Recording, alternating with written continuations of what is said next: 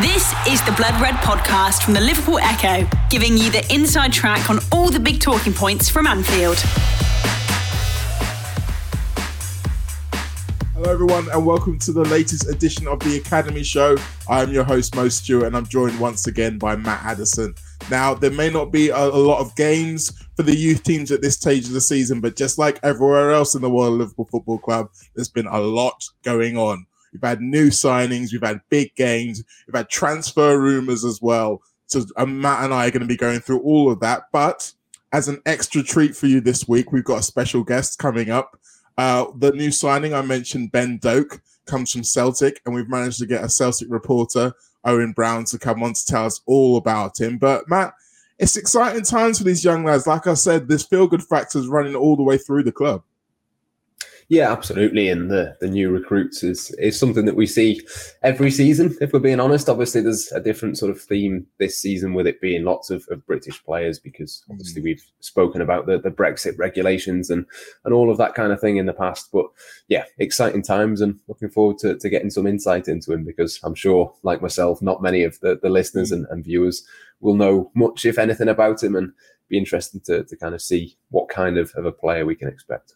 Well, having spoke to him, I'm already excited, and I know the rest of you will be. So I won't waste too much time before we get back into that. But you mentioned Brexit regulations, and they kind of come into play with the other player that we're going to be discussing today, Northern Irishman Trent Cohn-Doherty, who we look to have made a deal for next season. So we'll be discussing him later in the show.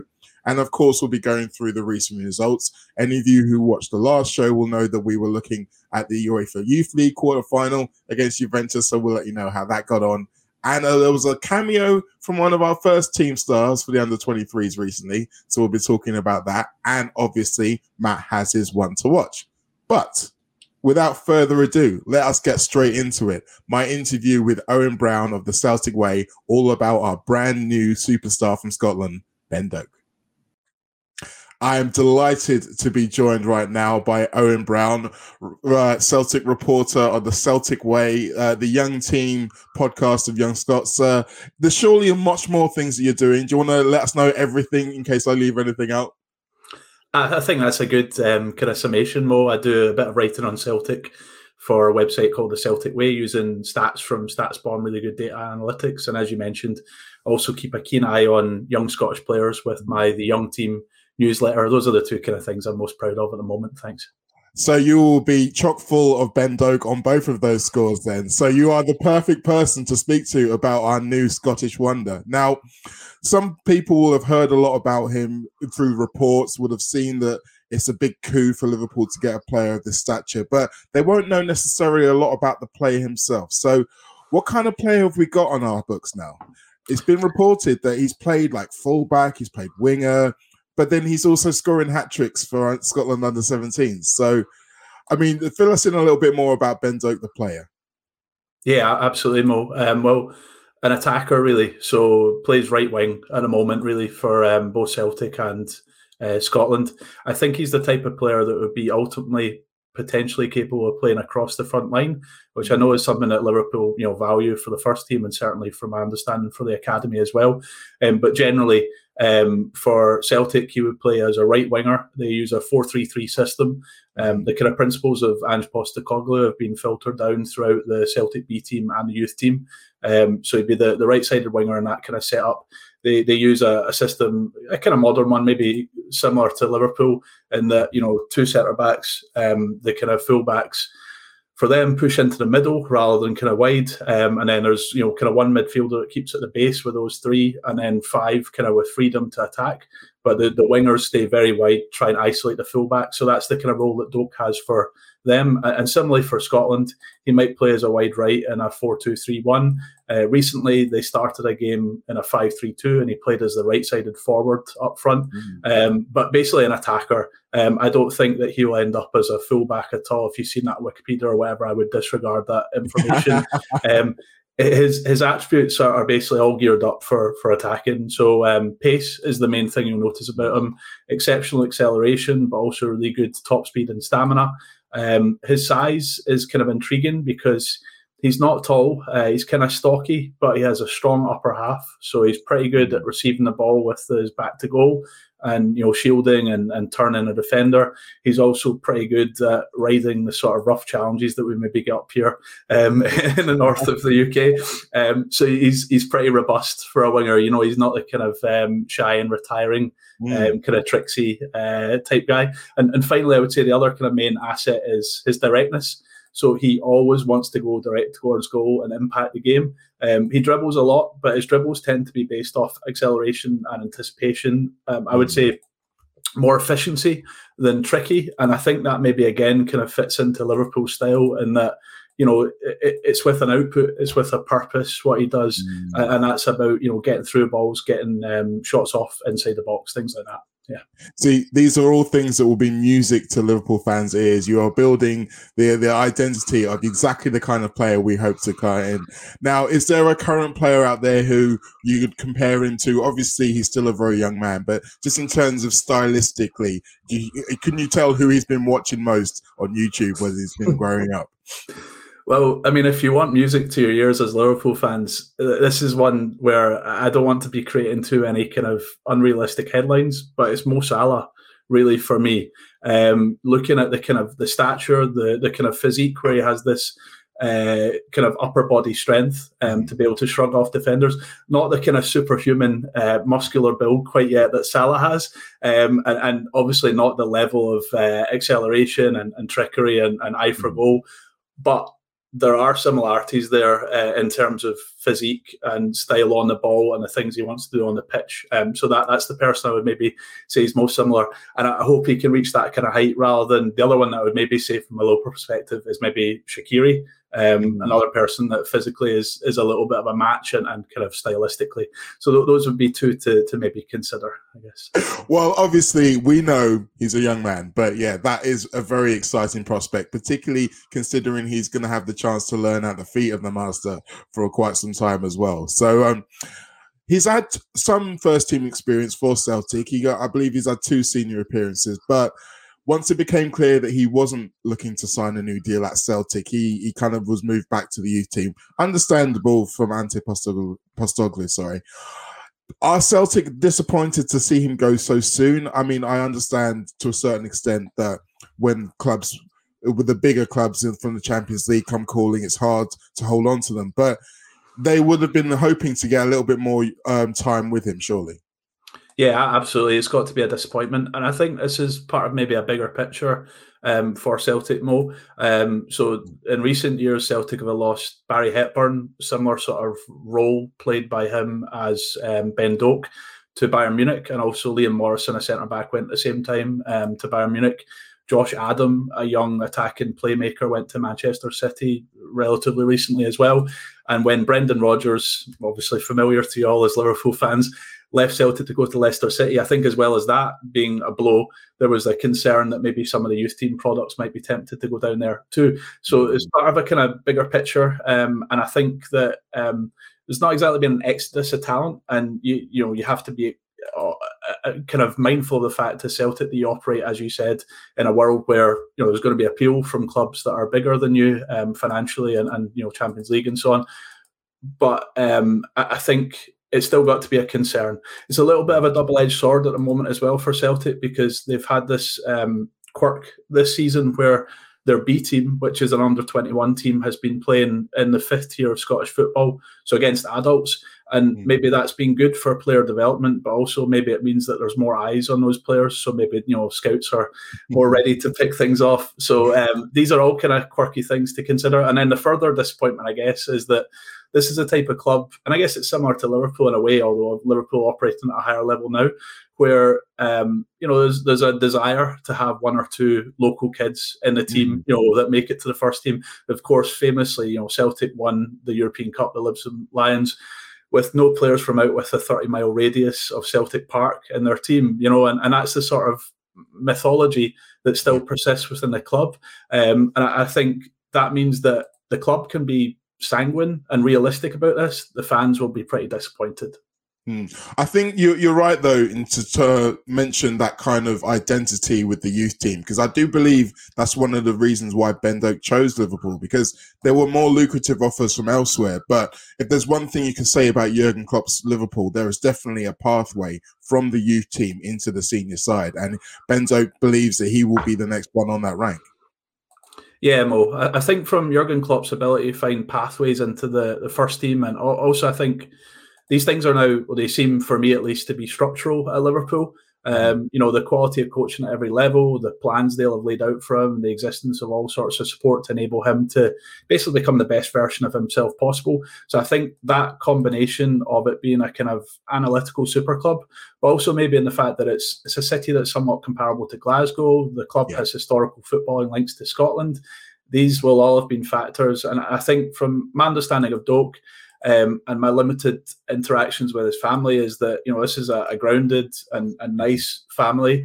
They have footballing history. So Doak's grandfather, Martin, was a footballer as well, but he played at a lower level. So he was a pro, but he played for Greenock Morton in Scotland in 2 spells, punctuated by a season in Australia. So maybe the reality of that and having experience at a lower level than Celtic and certainly Liverpool means there's a bit of family knowledge about the kind of the weight on his shoulders in terms of making it, and what he can gain from being at Liverpool. And yeah, I think you're right in terms of pointing to the fact that the prospect and the type of club he's landing at, and the idea of Klopp and the pathway to first team minutes has to be a positive for him. Well, I can guarantee you that he's probably already met Kenny Dalglish by now, and very much welcomed into the former Celtic Man family. Okay, so final question. Just in trying to get an idea of a gauge of where he lies within recent Celtic academy graduates, you mentioned Ben Hepburn there, but I'm thinking obviously Liverpool fans be more aware of the likes of James Forrest and Kieran Tierney, who obviously spent more time at Celtic, but then have since developed into top players. Do you think he has a potential to be in and amongst that level, do you think? Yeah, I think his ceiling is really, really high. There's lots of really good signs with Doak from the things that we've seen on the pitch recently. I was at the Scotland Under-17 Euro qualification game against Czech Republic recently, and he absolutely willed Scotland over the line. His skills and his personality are all there to kind of make it. It's very difficult to judge. There's obviously examples like Tierney, who's gone on to good things, and Forrest. But even in those, James Forrest, for example, had a stellar youth career and debuted for Celtic, 12 years ago almost. However, you might argue he didn't really make an impact in a massive way on the first team until his mid-20s. And then there's the kind of cautionary tales of people like Karamoko Dembele, whose career is kind of stalled at Celtic a little bit, partially due to injury, but also just maybe his size not filling out in the way people hoped. So it's tough to judge, right? But I do think that Ben Doak has all the physical attributes, and seems like in terms of personality, leadership, he's a very kind of, use a Scottish word, gallus. So gallus kind of has a meaning that you're bold, but an unmerited and kind of cheekily expressed way of being self-confident. He has that kind of leadership and self-belief. And I think that, if there are many good prospects in Celtic's academy at the moment, but he's one that I can see as being a real good stylistic fit for Liverpool. And I think as much as this is disappointing for the club and fans at this end, it's a move that kind of makes sense. Wow. As I said, that is all music to Liverpool fans' ears. I think we've found ourselves a little gem here. Owen, thank you for giving us the lowdown on it. And once again, apologies to the Celtic family for stealing such a talent from you. There's more in the pipeline. The Blood Red Podcast from the Liverpool Echo. A big thank you to Owen there for giving us all a lot of insight into what we can expect, and hopefully not putting too much pressure on the young boy's shoulders, but I think we're all going to be certainly paying attention when he first puts on the red shirt. Now, Matt, let's come on to the other guy we mentioned at the top of the show, Trent Cone-Doherty. Liverpool looked to have stolen a march on, amongst other teams, Celtic, but also both sides of Manchester, who were looking at this boy. He's clearly highly rated. Looks like he plays more on the left side compared to Ben Doak, who's more of a right-sided player. What else do we know about him? Yeah, it's an interesting one, isn't it? Obviously, a double barrel surname, and his first name is Trent, so no pressure there. But yeah, I think the plan will be to get a few of these kids in. I think we've seen it over the last few seasons. We've seen sort of different players come in. It's kind of at the similar kind of stage, I would say, to Stefan Bajcetic that we've spoken about in the past, where obviously he came in from Spain just before the Brexit deadline, but it's kind of a similar sort of age. He's only 15, Trent, so it's probably one of those where you could see him having a good few months, maybe with the under 16s, and then taking that step up. But having said that, having seen a little bit of him. Obviously, just researching him, given that Liverpool seem to have signed him, like you say, tends to play off the left-hand side. But I think it's fair to say he's probably one of those that falls into that versatile category of probably him, Ben Doak. You look at someone like Kate Gordon, Musilovski. There's kind of this group of players now, isn't there, that we've spoken about in the past where, okay, he probably mainly will play off the left, but he can play in other positions as well. And obviously that's something that Liverpool are very keen on. I think probably for two reasons. One is that it gives them probably the most opportunities to get into the first team in terms of if you can play more than one position. Obviously, that's more chances. But also, you look at the attackers that Liverpool have got. Obviously, Salah tends to play off the right.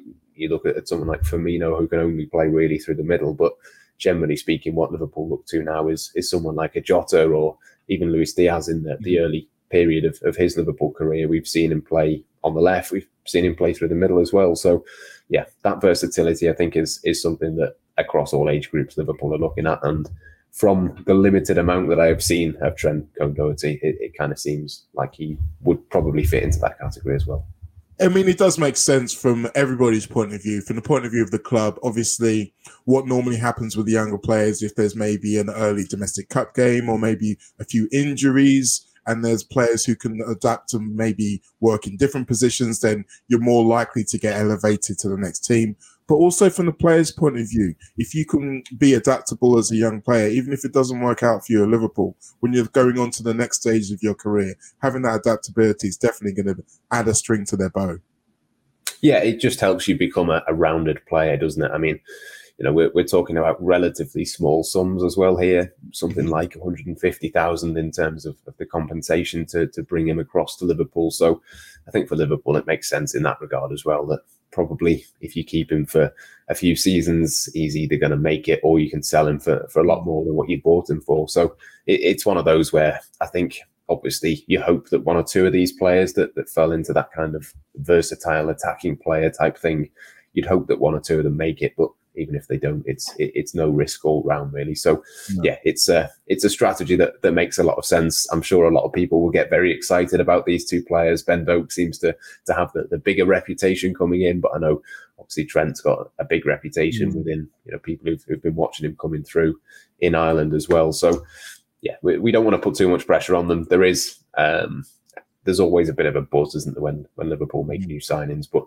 I think it will be a case of being in and around Kirkby for the next sort of season at least, bedding themselves in, getting used to playing at Liverpool, obviously a much bigger club than certainly what Trent has been playing in Northern Ireland for Derry City. So it'll take a bit of time to adapt. I don't think we should expect to see too much of them just yet. Don't expect to kind of see them bursting onto the scene immediately or being involved in pre-season or anything. But yeah, it'd be interesting to be able to keep an eye on them over the next few months and years, hopefully.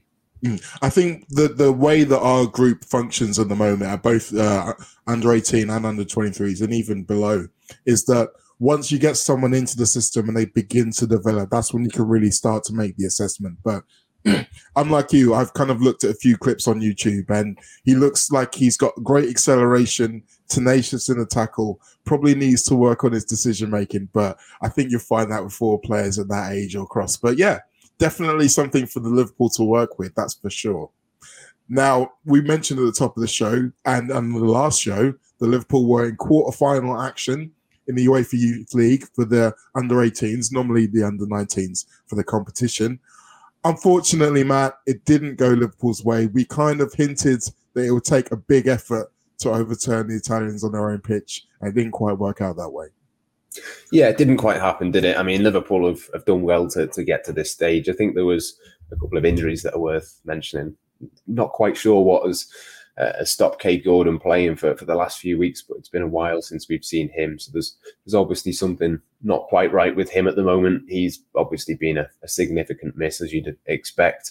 Mateusz Musialowski as well had something minor. He's had a good few of those of late. It just seems to be he plays and then he gets injured and then he plays and then he gets injured. It just seems to be a bit of a cycle now. I know he's come back since this game and has played again, but it does seem that he just can't quite get into that rhythm really at the moment of playing games. So it was kind of a little bit of a makeshift Liverpool team. It saw Isaac Mabaya, which we've spoken about in previous shows. I think he was possibly one to watch on the last show, maybe the show before that. But what we've tended to see him doing is playing really, really well as a right back, playing well as a kind of number 6 in a midfield pivot.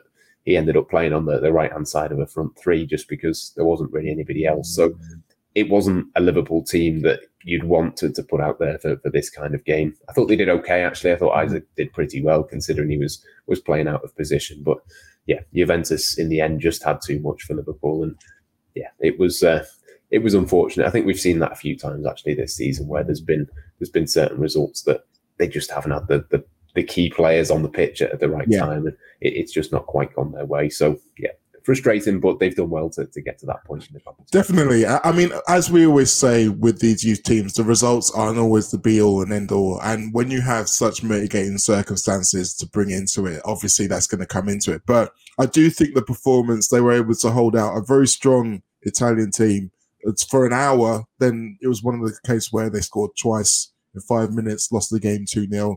So very much credit to take from the game itself, the performance and the run. You hope that it's something that they can take forward into next season. Yeah, exactly. I mean, that's we seem to say that a lot, don't we? It's about the development. It's about the experience. It would have been nice to have the results as well.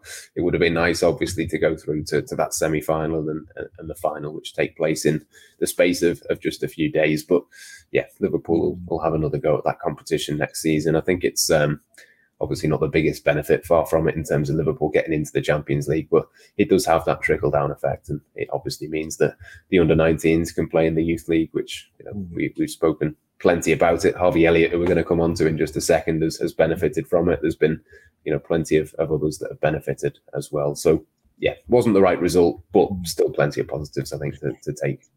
And that's the other crucial thing to remember about all this. It's not down to these boys to decide whether they not get to play in the competition next year. It's the seniors qualifying who decide who gets to play in the group stage. So yeah, they won't have to worry about this performance knocking them out or anything like that. So they'll come again, as I'm sure they will. Now, you mentioned Harvey Elliott. He was involved in the most recent under-23 game. Happened on Saturday morning, just hours before, I believe, the Liverpool took on Watford against Chelsea. We mentioned on the previous show that the under-23s had that trio of games against the top sides, Spurs, Manchester City and Chelsea. They managed to remain unbeaten through those three, Matt. So along with getting Harvey down there to kind of play alongside them, they should all be feeling pretty good about themselves as well. Yeah, it's been a good few games, hasn't it? There's been a fair few goals at youth level. There was the 5-5 with Manchester United, which is one that sticks out. There's been some good games recently, and yeah, it's kind of at that point in the season where Liverpool don't have loads to play for. Obviously, we've spoken about the Youth League. We've spoken in previous episodes about kind of what happened in the FA Youth Cup. That didn't quite go their way. It's kind of, the pressure is off now. It's more a case of individual performances, the way that the players kind of acquit themselves in these games. But yeah, it's always good to have a few decent tests back to back. And I think at youth level, it's not always the most competitive, but when you've got Manchester United, you've got Chelsea, I think there's been Manchester City in there as well recently. I think, those are the games where you get the benefits and you can really see who stands out. And yeah, I'm sure we're going to talk about Harvey, but he was certainly one of those that stood out on Saturday. Were you surprised to see him in the team? Obviously, he himself would have been hoping to make the bench for the Watford game, but obviously Klopp had other men in mind. But with that decision being made, do you see it as a good thing that he was able to go and get some game time rather than just knocking around, sitting around behind, watching the action? Yeah, when I saw his name was on the team sheet, I mean, it was a bit of a surprise. I think that the game in Kirkby kicked off about half an hour before the Liverpool game. So I haven't actually seen it, but was sort of keeping a track on it from a distance at the time. But yeah, it was a slight surprise. But at the same time, I wonder even whether Harvey has kind of put the idea out there. He'd quite like to go and play once he knew that he wasn't going to get on the bench for Liverpool, which I think it probably won't be the last time this season that happens, just because of the number of players that they've got. I mean, it does kind of make sense. I think he does need the minutes. I think that there's not really going to be any complaints from him. I think he's just a player that wants to play, wants to be in the thick of the action. And there could still be at senior level a big moment for him before the end of this season. We've seen him play in so many of the big games for Liverpool. You think of being thrown in against Chelsea, played his part, of course, in the Carabao Cup final as well. I mean, I think he just needed the minutes. I think that was kind of the reason for that. Obviously goes down and gets 45. That would kind of back that up. I think the fact that he came off at half time suggests it was probably the kind of premeditated idea that that's what was going to happen.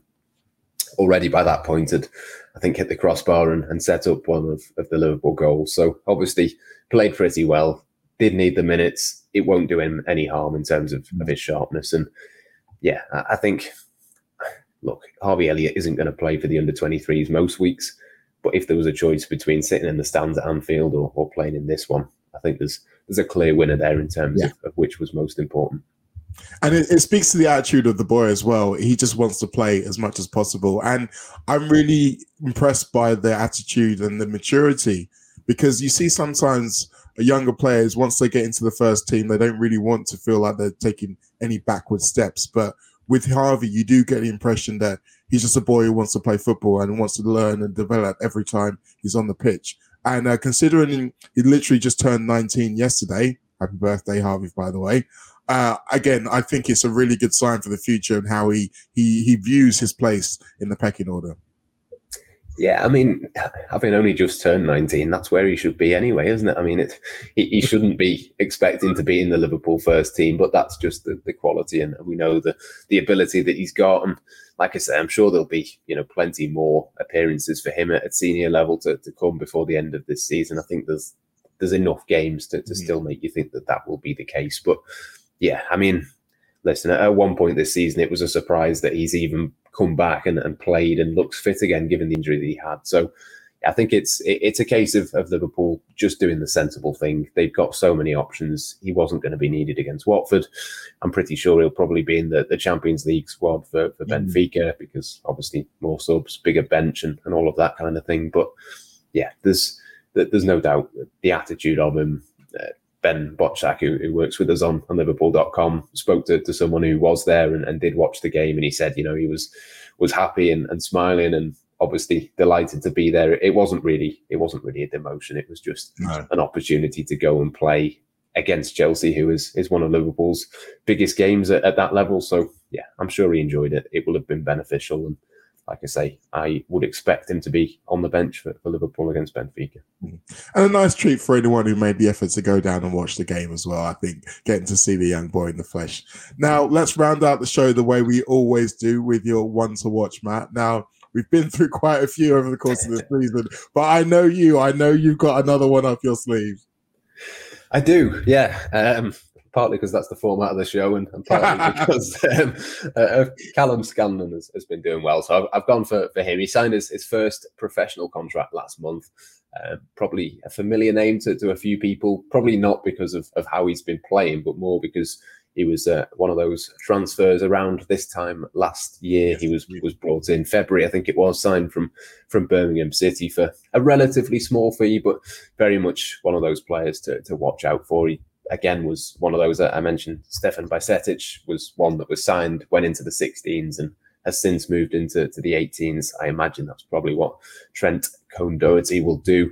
That's what Callum Scanlon did sort of this time last year. This season kind of moved up to the under 18s. He was on the bench for the under 19s in the UEFA Youth League. Again, I've not seen loads of him, but very highly rated. An England youth international, generally plays on the left-hand side as a kind of typical attacking Liverpool left back. So, yeah, I would expect to see him become an under-18s regular, if not before the end of this season. There's not obviously loads of football left to play at that level, but certainly next season, I would imagine he'll be an under-18s player playing pretty much every week. And yeah, from what I've seen of him, one to be excited about. And as I say, he's one of those that has been signed from another club, which is always guaranteed to get a bit of attention, a few extra sort of eyeballs on them. So yeah, Callum Scanlon might want to watch this week. But it shows really that the progression, the conveyor belt we've been talking about all show and all season is working in action. So if you're listening, Trent Cohen-Doherty, this time 12 months from now, you might well be Matt's one to watch. And then from there, the sky is the limit. Matt, thank you as always for another fantastic show. Thank you to Owen Brown as well for joining us. And thank you all for watching. We'll see you next time. You've been listening to the Blood Red podcast from the Liverpool Echo.